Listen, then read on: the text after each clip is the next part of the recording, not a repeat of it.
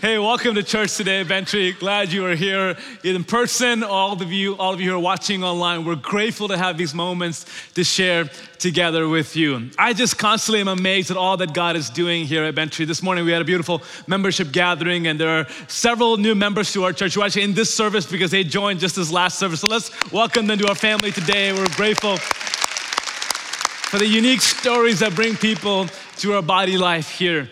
This last Thursday, Stacy and I had a chance to just be a part of our special needs banquet, and wow, it was so remarkable. Several of our groups came together and members came together and hosted a carnival for all of our special needs kids and even adults there upstairs in the gym area. And then other groups came around and provided a beautiful, elegant meal for the parents of our special needs kids and adults. And it just reminded me what this church is all about. Reminded me of what this Christmas season is all about, this gift of sharing love and kindness and sacrifice all around the hope that we have in Jesus. And I was amazed to see our special needs families and kids and young adults who are made beautifully in the image of God, made perfect by Him, expressing joy and laughter here at our church. And if you're a part of our special needs ministry, we love you, we thank you, we need you. You embody the beautiful character and nature of Jesus in such a unique way. And we have the most amazing Carol Slater, who leads our special ministry. Wow, she is phenomenal. What a gift to God's kingdom. And right here at Bentry. Wow, we got a fan over there. There she is over there. Let's give it up for Carol one more time. We love you, Carol. She is truly a hero. One of the scariest times in my life was when my mom and I were standing outside of an operating room where my dad was being operated on. And the doctors quickly realized there was this source of internal bleeding, and they couldn't find out where it was. They couldn't figure out where it was. So they came to us and said, you gotta pray. There's something serious happening. This is over 10 decades ago. But they said, there's something serious going on. And unless we get to the source of this bleeding, it's gonna be a real life-threatening issue. Well, that's not good news. And then the doctor went back into the operating room, and then just within a few minutes, they called code blue, which meant his body was shutting down and he was having a cardiac arrest, and all the nurses and all team members from other divisions came and were trying to bring him back to life. And man, that's definitely not a good feeling. You're like walking, just standing there amazed at what's happening, baffled with fear and concern and anxiety and hopelessness, wondering if you'll ever get to see your dad again. And that was a scary moment. But thankfully, 30 minutes later, the doctor came back and said, God has heard your prayers, and your dad is stable and he's safe and things are okay. He's still in the operating room, but things are okay. You can relax now. And I remember just in that moment, we hadn't yet seen our dad. He was still in the operating room. He was still unconscious. We hadn't physically seen him, but good news from a trusted source lifted the weight off of us. Like, we hadn't physically placed our eyes on our dad. My mom hadn't seen her husband physically, but just good news removed the weight off of our soul. Maybe you remember being in moments where you felt hopeless and it felt dark, but someone called you and told you it's gonna be okay. Someone texted you, someone showed up out of the blue and told you just something that changed your perspective and lifted the weight off of your soul. Maybe the reality hadn't changed yet, but good news constantly resurrects hope deep in our soul. I heard about a Nazi Germany camp in World War II where American soldiers were held captive there. And probably like other Nazi camps, these brave men and women, our soldiers, were not fed, they were malnourished, they weren't cared for at all. And these American soldiers walked with slumped backs and downcast faces and totally discouraged because they didn't believe they were coming home. They thought they would die in those camps, and it was a horrible time. They were discouraged and they wouldn't even talk to each other because of the gravity of the situation they were in. And the Nazi soldiers watched behind prison fences as these American soldiers lived in such devastated conditions. But then the next morning, one of the mornings, something drastically changed. The Nazi soldiers hadn't done anything different. They had still not fed the American soldiers. They didn't do anything different, but it seemed as if though everything changed for these American soldiers. They were laughing, they were rejoicing, they would huddle together in groups and talk about the beauty of one day when they get home. It seemed as if though still in prison, still not fed, everything changed. And what had happened was a transistor radio had been smuggled in overnight. And they heard the news that the Allied forces had landed in Normandy. They were quickly making their way inland, and these soldiers knew just within a few days, there's gonna be victory. We're gonna get to go home, we'll be released. Nothing in that moment in their physical condition had changed, but to them everything changed. Why? Because good news resurrected hope in their soul. These few weeks in December, we are looking at breaking good news that Isaiah delivered 2,700 years ago to a group of people who were living between war and exile. 700 years before the birth of Jesus. Those in the southern kingdom of Israel are living in absolute terror and fear because the Assyrian Empire is ruling the world, and they have just taken into captivity the northern kingdom of Israel, and the southern kingdom is now under the same threat. There is religious chaos and political confusion and absolute social devastation. There is famine going on and just utter confusion, darkness, and hopelessness. But right into the midst of such a condition, such oppression, such hardship, here comes Isaiah, smuggling in, breaking through this good news of great hope for those that are reading his message. This great news is found in Isaiah 9, verse 6, and most likely if you have been around church, you've read this news. You've got it somewhere on your Christmas mug somewhere. You'll buy a Hallmark card, probably with these words sketched in it. So let's read this passage together, Isaiah 9, verse 6. For to us a child is born, to us a son is given, and the government will be on his shoulders. And he will be called Wonderful Counselor, Mighty God, Everlasting Father, Prince of Peace. Wow, what good news. Isaiah, in the midst of chaos, in the midst of confusion and darkness, speaks of the birth of a child, the giving of a son, Wonderful Counselor, Mighty God, Everlasting Father, Prince of Peace. This is the breaking in of good, radical news that resurrected hope then and now.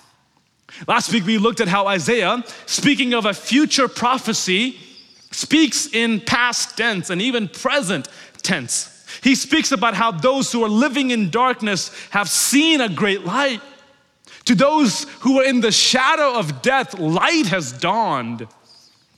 He speaks how this child has already increased joy and how people have already rejoiced before him, as in the days of joy and dividing the spoil.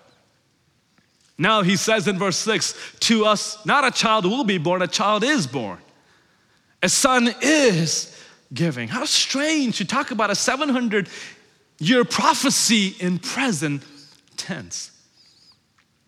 If someone you know who's without a child and long before they got pregnant comes up to you and says, oh, a child is born, a son is given, you'd be thinking maybe something's not all right for them. And it's the same with Isaiah. He's talking about a future prophecy in present tense because Isaiah is not responding to the reality of where he is responding to the revelation of what God has said. To Isaiah, this revelation, this glimpse of promise is just as true, just as real as his current reality. He knows God to be a promise keeper. He knows God to be a faithful God, that if God said it, he will do it. Sometimes the hardest moments in our life is the gap between what God has said and what we see. It's the distance, it's the darkness, it's the confusion between what God has said and what we see. God, I know you promised me this. I know you've said this in your word. I know you've laid this desire, this passion in my heart. But my predicament, what my circumstances tell me is not the same as what God has promised. And those are moments of discouragement and darkness for us. The distance, the gap between what God has said and what we see. But Isaiah is operating in faith here. He's got the faith that is the assurance of things hoped for, the evidence of things not seen. And to Isaiah, a revelation of what God will do is just as true and just as real as what God has said and what he sees. So this Christmas season, if there's a gap between what you see and what God has said, trust what he said. Lean into his promise. You can count on him. He is good. He is faithful. Eventually, Israel would go 400 years without a prophet.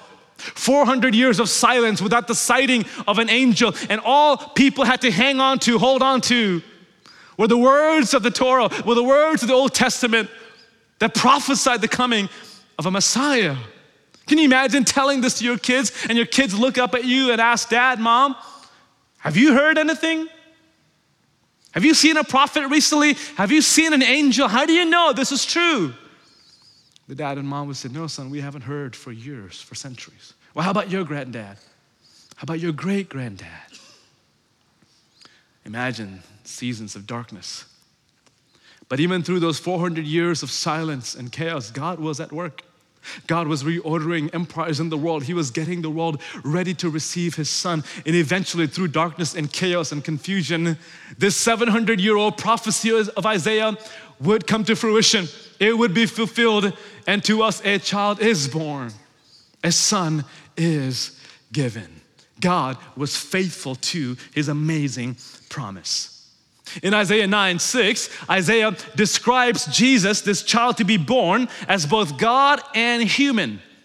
As both God and human. Notice the beginning of verse 6, to us a child is born. That speaks to the humanity of Jesus. A child is born, but he doesn't stop there. A child is born and a son is given. That speaks to the deity of Jesus, the divinity of Jesus. A child is born, he is human, but a son is given. He is God. Imagine if you had to plan the arrival of God. Okay, you had all the money in the world, all of the resources in the world, all of the time and all of the people in the world to plan the arrival of God. You would do a really good job. I've met some of you. You are ultimately the party planner. Like, you are amazing. You would think about who needed to be there, and I bet all the most important people of the world will be there. The influencers, the bloggers, the vloggers, all those with prestige and power and position, dignitaries around the world would be present. It would be the most live-streamed event of all time. Emojis flying everywhere, all over the world. You would make sure that everyone could see the moment that God arrived. It would surpass the opening ceremony of the Olympics. It would be greater than the halftime show at the Super Bowl. I would throw in a few bolts of lightning and some rumbling of thunder. It would be the talk of town for decades and centuries to come. That's what we would do if we planned the arrival of God. But God, who planned his own arrival, did none of that. He did the exact opposite of what we probably would have done. He came as a child, the middle of the night in Bethlehem, surrounded by his peasant parents and forgotten shepherds. Nothing significant, nothing glorious, seemingly about that moment. He came into obscurity, almost unnoticed. He came as an infant, as a child, just like every other child. He came as a baby. He was fully human. Jesus was born as a human, and he grew up as a human. He got hungry, he got tired, he got sleepy, he needed to sleep. He had to listen to his own parents. He was tempted to do wrong, just like you and I are tempted to do wrong. He probably got sick and cough here and there. I even imagine Jesus got nervous and he got anxious. You know what? I think he might have picked his nose from time to time. I know it's so sacrilegious to say, but Jesus was fully human, fully, completely human. I think the church has done an amazing job defending the deity of Jesus, and that's right, and that's good, because the Bible is full of truths and scriptures about who Jesus is. He is God. But I think what we have done a lesser job is defending the humanity of Jesus, declaring that he is fully human like us. And interestingly enough, the first heresy that rose in the early church was not an attack on the deity of Jesus, it was an attack on the humanity of Jesus. It was Gnosticism that said Jesus didn't have a human body, he only appeared to be human. He was only displaying human, he wasn't really human. No, Jesus was truly, fully human. He was a child that was born. He was born into a real place called Bethlehem in a real time where Caesar Augustus was emperor and Quirinius was governor, to real people named Mary and Joseph. He was fully human. Notice what the writer of Hebrews, how he says it. Writer of Hebrews chapter 2, verse 14 to 15. It reads like this: since the children have flesh and blood, that's you and I, since we're human, since we have flesh and blood, he too shared in their humanity, so that by his death he might break the power of him who holds the power of death, that is the devil, and free those who all their lives were held in slavery by the fear of death. The writer of Hebrews is saying, because you're human, because I'm human, because touch yourself, you got flesh and blood. I don't see any ghosts and angels in this room. You're flesh and blood. Because we're human, for Jesus to defeat death and the devil, he had to be human like us. He had to know our own temptations. He had to feel what we feel. For him to be our high priest, he had to empathize with us, know our struggles and our pain. He knows us fully. Why? Because he was fully human. For him to be our substitute, taking on himself the wrath of God that we were owed, he had to be fully human. For the blood of Jesus to count on our behalf, for him to overcome the fear of death and the power of the enemy, he was fully human. He was human when he grew up. He was human when he died. Jesus, fully human. This is another amazing truth about the humanity of Jesus. The humanity of Jesus was never shed off of him. It wasn't like he became human and then at the resurrection he stopped being fully human. No, he became human and stayed human through the resurrection and through the ascension. He kept his humanity. The angels would say to the disciples, just as you see this Jesus go, he'll come back as fully God, fully human. In fact, Paul will write to Timothy these words in 1 Timothy chapter 2, verse 5. For there is one God and one mediator between God and mankind, the man, Jesus Christ. One mediator between God and man, the man, Jesus Christ. He is fully human. God broke the silence of heaven through the sound of a child crying in Bethlehem. That's what he did. God will respond to the hopeless cry of humanity through the helpless cry of an infant born in a manger. The finality of death would be overcome by the birth of a child. The mystery of history was the coming of a baby, the incarnate Son of God.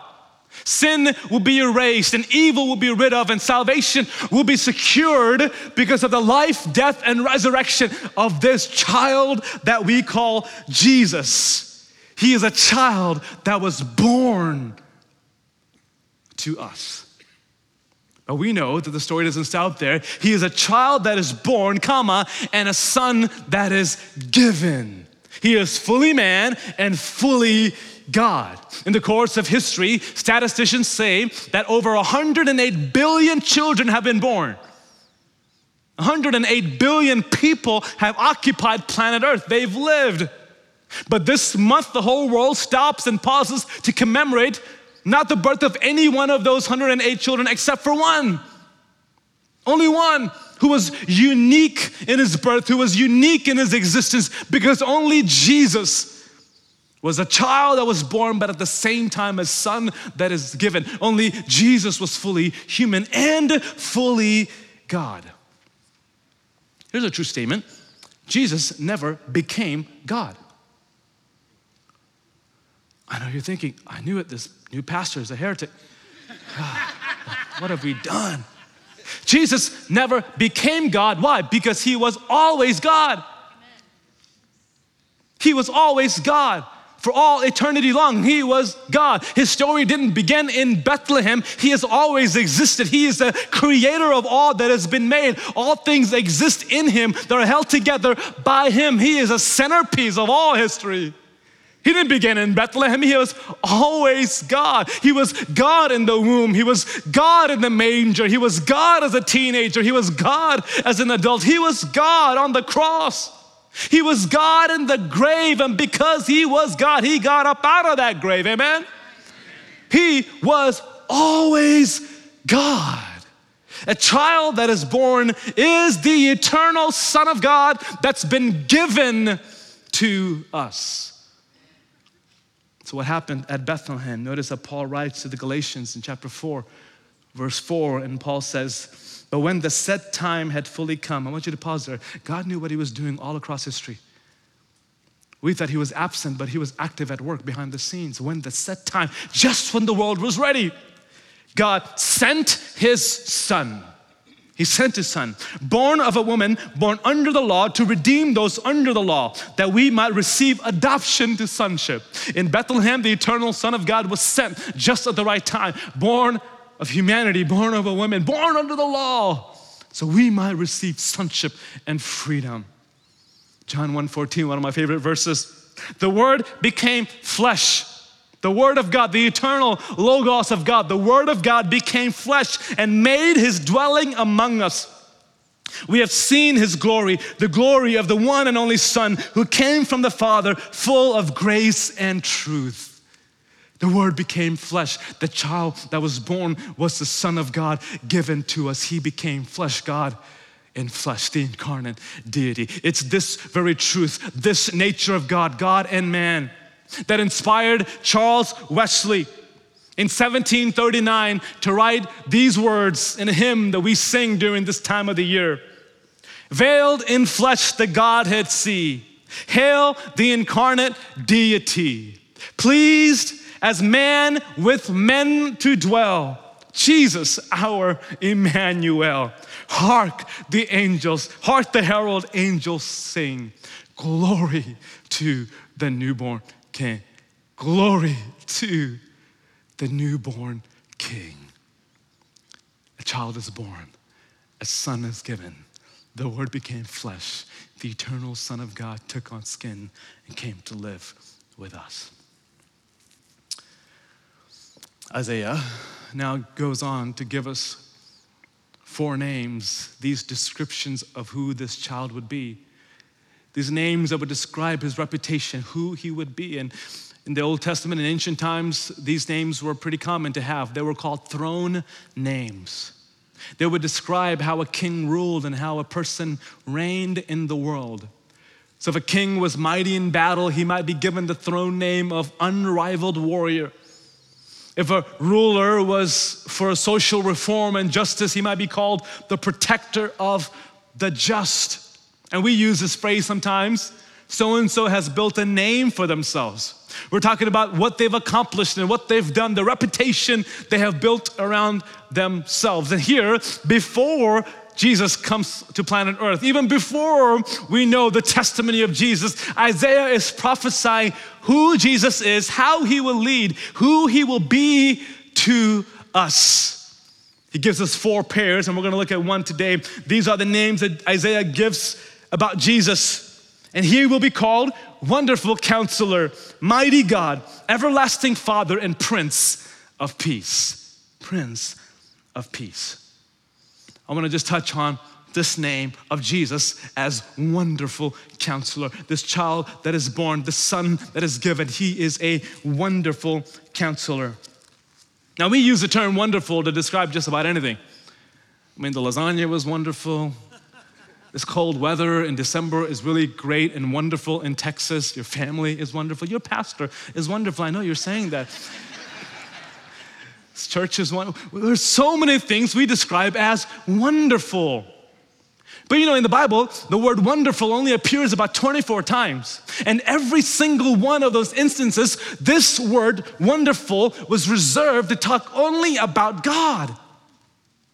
It was a word designated. It was a word to describe God alone, because only He is full of wonder. Only He is worthy of awe and such amazement. Only God is wonderful.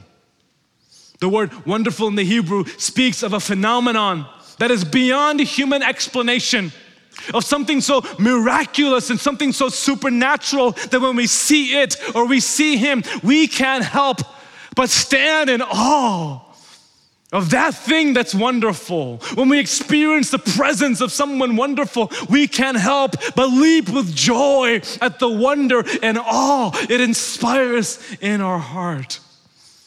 The Old Testament writers would describe the works of God, the wonders of God, whether it was God splitting the Red Sea or bringing His Shekinah glory down on Mount Sinai. People would stand in awe of what God would do, of who He is. God alone is wonderful. But here Isaiah takes all of those powerful, vivid imageries of the wonder of God, and he says this: Jesus, this child, this son, He is the wonder of God. Jesus is the wonder of God. He is God's greatest wonder. He is God's greatest miracle. He alone is the wonder of God. This Christmas season, December 2021, are you in awe of Him? Do you stand in wonder of who He is, His greatness, His kindness, His mercy? How beautiful, how eternal, how majestic He is. I pray that Jesus would not belong in the category of wonder associated with all of the other things we call wonderful, but that He would be in a category of wonder all by Himself. Someone so indescribable, someone so majestic. At the sound of His name, our soul leaps with joy. Our heart stands in awe and wonder of how good and gracious He is, that we would feel the wonder of God again. His glory, His majesty, not just looking at Him, but having Him deep in our heart. His Spirit resident in our heart. The same Spirit that rose Jesus from the dead, He is in us. Oh, how full of wonder and awe is that. The term wonderful speaks to the glory, the majesty of Jesus. But then Isaiah says He is a wonderful counselor, and that changes everything. He's a wonderful counselor. So while the word wonderful describes the glory, the majesty, the magnitude of God, the word counselor describes the nearness of God, the closeness of God, the attention of God towards you and towards me. Have you ever met a counselor who stood at a distance and stood aloof and disengaged and kept their distance from you? If you have, that's not a good counselor. You need to get a new one. A counselor is better than an advisor who's better than a consultant. Because advisors and consultants, they can stand from afar. They can give you advice standing on the outside. They can even give you a recommendation and wish you good luck. Let me know if you need me again. They can come in and out of your story, in and out of your life as they wish. But Jesus is not a wonderful consultant or a wonderful advisor. He is a wonderful counselor. Because the nature of a counselor is to move towards you. The nature of Jesus as a counselor is to be invested in your life, to be deeply interested in you. He doesn't stand from afar and give advice. No, He lives within us. He comes close to us. He draws near to you and I, and He becomes the very counselor we need. He is deeply interested in you. The writer of Psalm 32 verse 8 records it like this: God speaking to us, I will instruct you and teach you in the way you should go. I will counsel you with my loving eye on you. Circle that phrase, my loving eye on you. That's how God is towards you. You may feel far from Him, but He's not far from you. You may feel distant from Him, but no matter where you are, no matter what part of your faith journey you are on, He's got His loving eye securely set on you. He's a counselor that doesn't give up, that doesn't take a step back. Even if you run from Him, He says, I've got my eye on you. I'm not mad at you. I've got my loving eye on you, my gracious eye on you. My kindness is set on you. That's the hope of the Christmas season. That through the ups and downs of history, through the rebellion of mankind, the loving eye of God has stayed steady on us. Jesus is a wonderful counselor who is near to us. He's a wonderful counselor who knows us intimately. He knows everything about us. Every single detail, things you don't even know about yourself, He knows. As a counselor full of wisdom and knowledge, He knows you fully. Psalm 139, David says, God knit you together. He knows your innermost beings. Every single day of your life was written before one of them came to be. He knows you fully. He knows all about you. I read this last week in many articles that every single human being has from anywhere from 500 to 700 gifts and abilities. It's pretty amazing. You, yes, even you and even me. We have hundreds, between 500 to 700 gifts and abilities that we possess. Can I tell you, it's God who placed every one of those in you. It's God who formed every one of those gifts and abilities through your unique experience and life opportunities. It's God who placed every single one of those in you. You are pretty amazing because you were made by God.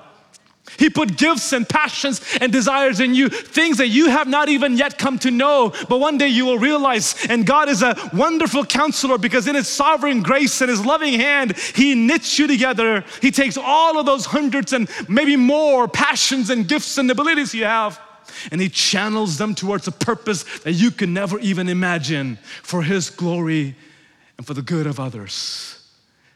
This is how wonderful He is. He knows you fully. The crazy thing is He knows you and still loves you. Some people will love you until they get to know you and they start ghosting you afterwards. They're nowhere to be found. I thought we were tight, man. Now they stop calling and texting because something about what they learned about you has put them at a distance. But God knows every single detail about you and He's still crazy about you. That was one of the most freeing things about His love for me. He knows me fully and still unconditionally loves me. He's still crazy about you, having known you. In Jeremiah 29, verse 11, a famous passage we probably have come across, God speaks to a group of people about to go into captivity, about to go into a horrible time of discouragement and pain and even death. And He gives them a promise for them to hang on to if He could just give them one word. Jeremiah 29:11 is the word that God wanted them to hold on to. And here it is, For I know the plans I have for you, declares the Lord. Plans to prosper you and not to harm you. Plans to give you hope and a future. Imagine how comforting that was to a group of people who did not know where they were going, who did not know the outcome of an exile and a captivity they would be in, to know that God knows me. I don't know what's ahead of me, but He knows me. I don't know the uncertainty I'm walking in, but He knows me. He's got a plan for me. That's what they held on to in 70 years of Babylonian captivity. God knows me. I can count on Him. He's got a plan. He is faithful. He knows you. In the midst of your darkness, in the midst of your distress, in the midst of the very chaos you are living through, God wants to remind you today as a wonderful counselor, I got you. I know you. I see you. I'm with you. He knows us. He's near, He knows, and He can be trusted. His counsel can be trusted. As a counselor, you can trust Him. In ancient times, a counselor was the person who had stood next to a king, giving him strategy for battle, giving him counsel for national decisions. A counselor would whisper into the ear of a king, here's what you do, here's the strategy, here's what I think is best. And a king would listen.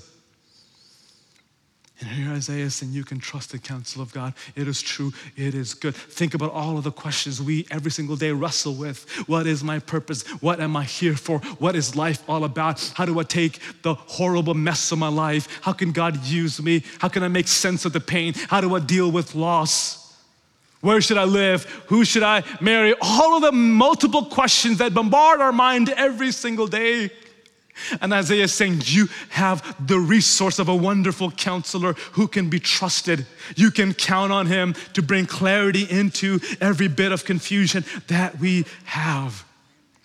Here's how Paul says it in Colossians chapter 2, verse 3. Colossians 2, verse 3, Paul says, in whom, meaning Christ, in Christ are hidden all. Say that with me, all. All the treasures of wisdom and knowledge. Every bit of it, every single treasure of wisdom and knowledge, every bit of the clarity you need, of the answer you need is hidden in Jesus Christ. There's only one place to go, no matter what your question is, no matter what your confusion is, what your distress is, it's all hidden in Jesus. He both has the answer and he is the answer. He's near, he knows you, he can be fully trusted. I think about in the New Testament how often people stood in amazement, not simply at the miracles that Jesus did, but at his wisdom, at his counsel. Even as a 12-year-old young boy, the leaders in the synagogue who had been trained their whole life meet Jesus, a 12-year-old kid, and they are astonished by his wisdom and knowledge.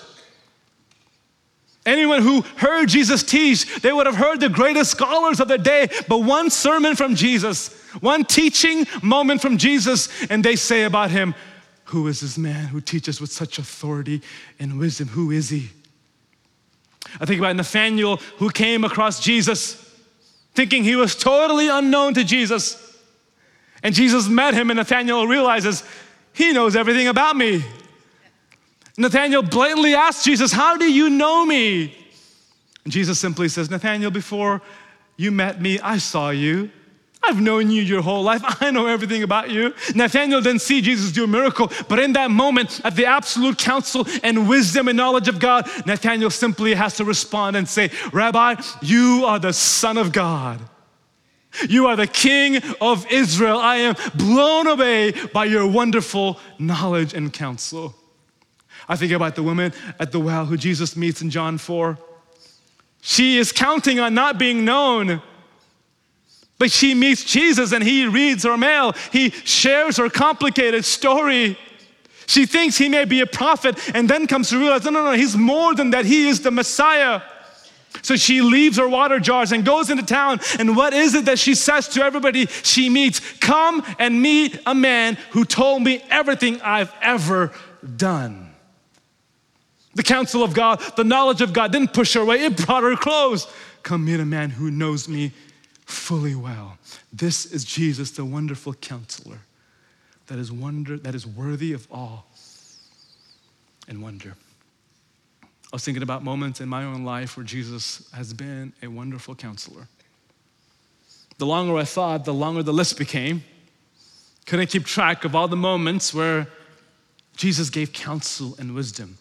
And what I realized was he was a wonderful counselor, both in the big moments of life and in the small moments of life. Both in the peak moments of my story and in the everyday details of my life. Think about his counsel towards me and my call to ministry, and I didn't want to do it.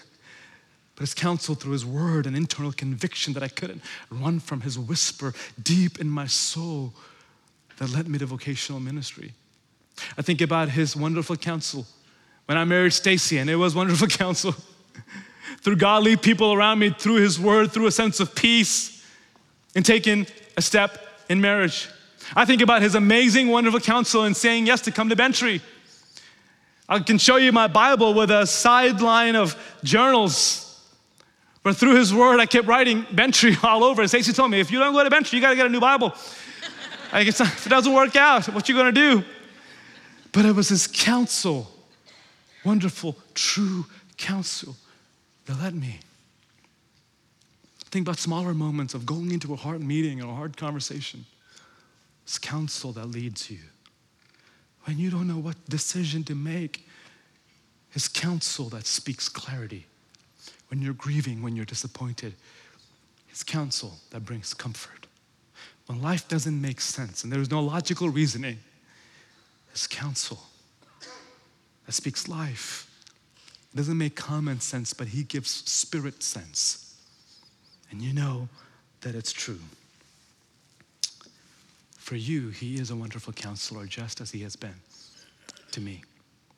Paul, when he writes in Romans 8, Paul has in the last 8 chapters just unraveled the beautiful mystery of salvation. And here in chapter 8 of Romans, he pauses for a hymn of praise at the wisdom of God, at the counsel of God. He pauses for a praise break as if. And here's what Paul says in Romans 8 about the wisdom of God. Oh, the depth of the riches, both of the wisdom and of the knowledge of God. How unsearchable his judgments and untraceable his ways. For who has known the mind of the Lord, or who has been his counselor? And who has ever given to God that he should be repaid? For from him and through him and to him are all things. To him be the glory forever. And the church said, amen. He is trustworthy. His ways are unsearchable. His wisdom is incomprehensible. He is trustworthy. His truth can be trusted forever and ever. Maybe you're joining us online, you're in the room and you're wondering, how can I be forgiven? How can I have a relationship with God? How can I have eternity? What is salvation all about? Where do I even begin? That is the most important question you will ever ask. And the answer to that question will determine the rest of eternity. But here's the answer. Paul says in 1 Corinthians chapter 1, verse 29, it is because of him, meaning God, that you are in Christ Jesus, who has become what? For us, the wisdom of God. Jesus is the very wisdom of God. That is, here's what it means, our righteousness, our holiness, and redemption.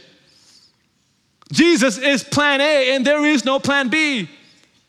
He is the very wisdom of God, meaning how you are redeemed, how you are righteous, and how you are made holy. It is all because of Jesus.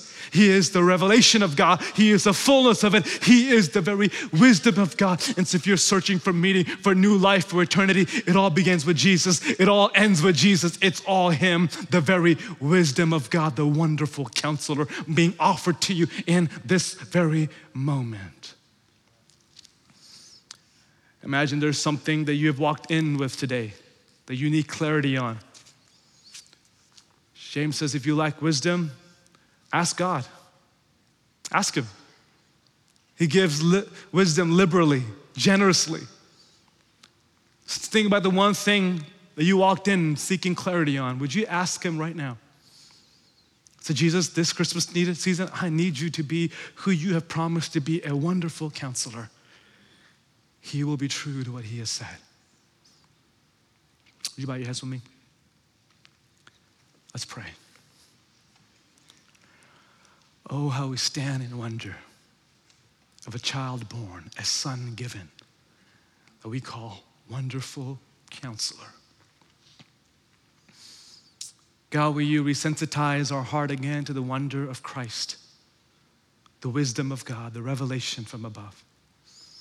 God who took on skin, walked in our shoes, felt our pain, fully human, fully God. You empathize with us. And as Caleb said earlier, it's not because you said so, it's because you have been there. You have been human as we are human. Fully God, fully man. So today we ask for your counsel in areas of uncertainty, in areas of confusion, in moments of pain and grief. Wonderful counselor, we desperately need you. For anyone here today who feels distant from God, without a relationship with Jesus, may you be the wisdom that gives redemption, makes them righteous and holy before Almighty God. Jesus, the wisdom of God. We pray these things in Christ's name. Amen. Amen. Thank you, church family, so much for joining us online. We encourage you to take your next steps today, whatever that might be, and here in the room as well. There's a prayer room waiting for you, a welcome center with people waiting to answer your questions. We pray that God would inspire you today to take your next steps. Hey, before we're dismissed today, I want to give you a leadership update. Mike and Becky Wiltz are no stranger to Bentry Bible Fellowship. Many of you know them. So many of us admire and celebrate how God has used them powerfully here at Bentry, really over the last 22 years. when they joined as members. And over the last 18 years, Mike Wills has been an integral part of leadership here at Bentry. For 6 years, he served as an elder. And for the last 12 years, he has served so faithfully, so wonderfully as our executive pastor. Mike Wills is a phenomenal human being. He's an amazing pastor. He's a rare find because in him is not just leadership ability and administration ability, but in him is the heart of a servant. In his heart is deep love for people. He is a phenomenal person who has served our church so well. He has led our church through some very, very difficult times, very difficult season. He has carried the weight of leading our church.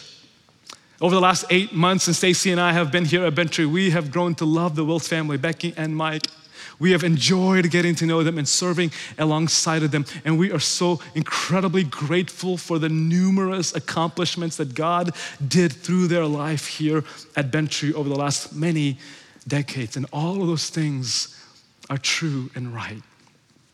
And at the same time, I want you to know today that after much conversation and prayer with Mike and with their family, the elders have come to an agreement that Mike's season of ministry on our staff is coming to an end at the end of this month. This season of ministry on our staff is coming to an end, of vocational ministry. Solomon tells us there are seasons for everything in life, and sometimes the starts and the stops of those seasons don't make a whole lot of sense, but we trust in what God is doing. But after much prayer and conversation and discernment, the elders have come to an agreement that this may be the end, that this is the end of Mike's leadership here on our team, on our staff as executive pastor. And you already know this, that Mike is incredibly dearly loved by our church. He is admired by all of our staff. He is thought so well of by the elders because Mike has served with impeccable integrity and character. He has led so selflessly and sacrificially, especially in the last few years in the absence of a lead pastor. Mike Wills has assumed so many new responsibilities and served so well this body. He loves you, he cares for you, he has served so well. But we know that at this time, the best of our knowledge, that this is his season of ministry coming to an end here at Bentry. So I want you to be praying for Mike Wills and praying for Becky and their whole family as they make this transition at the end of this month. And we know that whatever God has in front of them will be remarkable. That God is going to use the Wills family. He's going to use Mike and use Becky to continue to make an incredible impact in the lives of others. Wherever this corner takes them, it's going to be amazing. And God will continue to use Mike and the Wills family.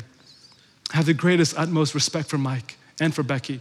And our church will forever be grateful for their leadership. We will always honor and love the Wills family. And they are here today, and I want you at the end of the service, they'll be available down front. I hope that you'll take a few moments and let them know how much you love and appreciate their ministry, their friendship to you and to our church. Would you pray for the Wills family with me? Father, we thank you so much for Mike, for Becky, for their whole family. We thank you for the leadership that they have brought to our church in great times and hard times as well. We thank you for the difference they've made in so many people's lives. God, for the strategy that he has led and for the staff that he has poured into, for the impact that would continue to happen because of his faithfulness in ministry. Now, in the season of transition, we pray for your counsel on them, for your goodness upon them, for your provision and protection upon them. We thank you that we can trust you. In seasons of change, we can fully be confident that you are good and you are faithful. So be with Mike, be with the Wills family. We pray, God, that you would give them a glimpse of your great plan for them. We pray that the days ahead in ministry are greater than the days behind them. They would step into fully, confidently, with great hope and joy, and we could celebrate your goodness and impact through them in the world. So be with our brother Mike, be with Becky. We love them, we honor you for them. They'll always be our friend, they'll always be admired and loved here at Bentry. We thank you for your plans that are good and faithful on their behalf.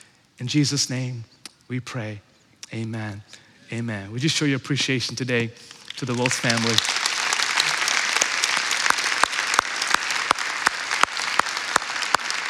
Amen.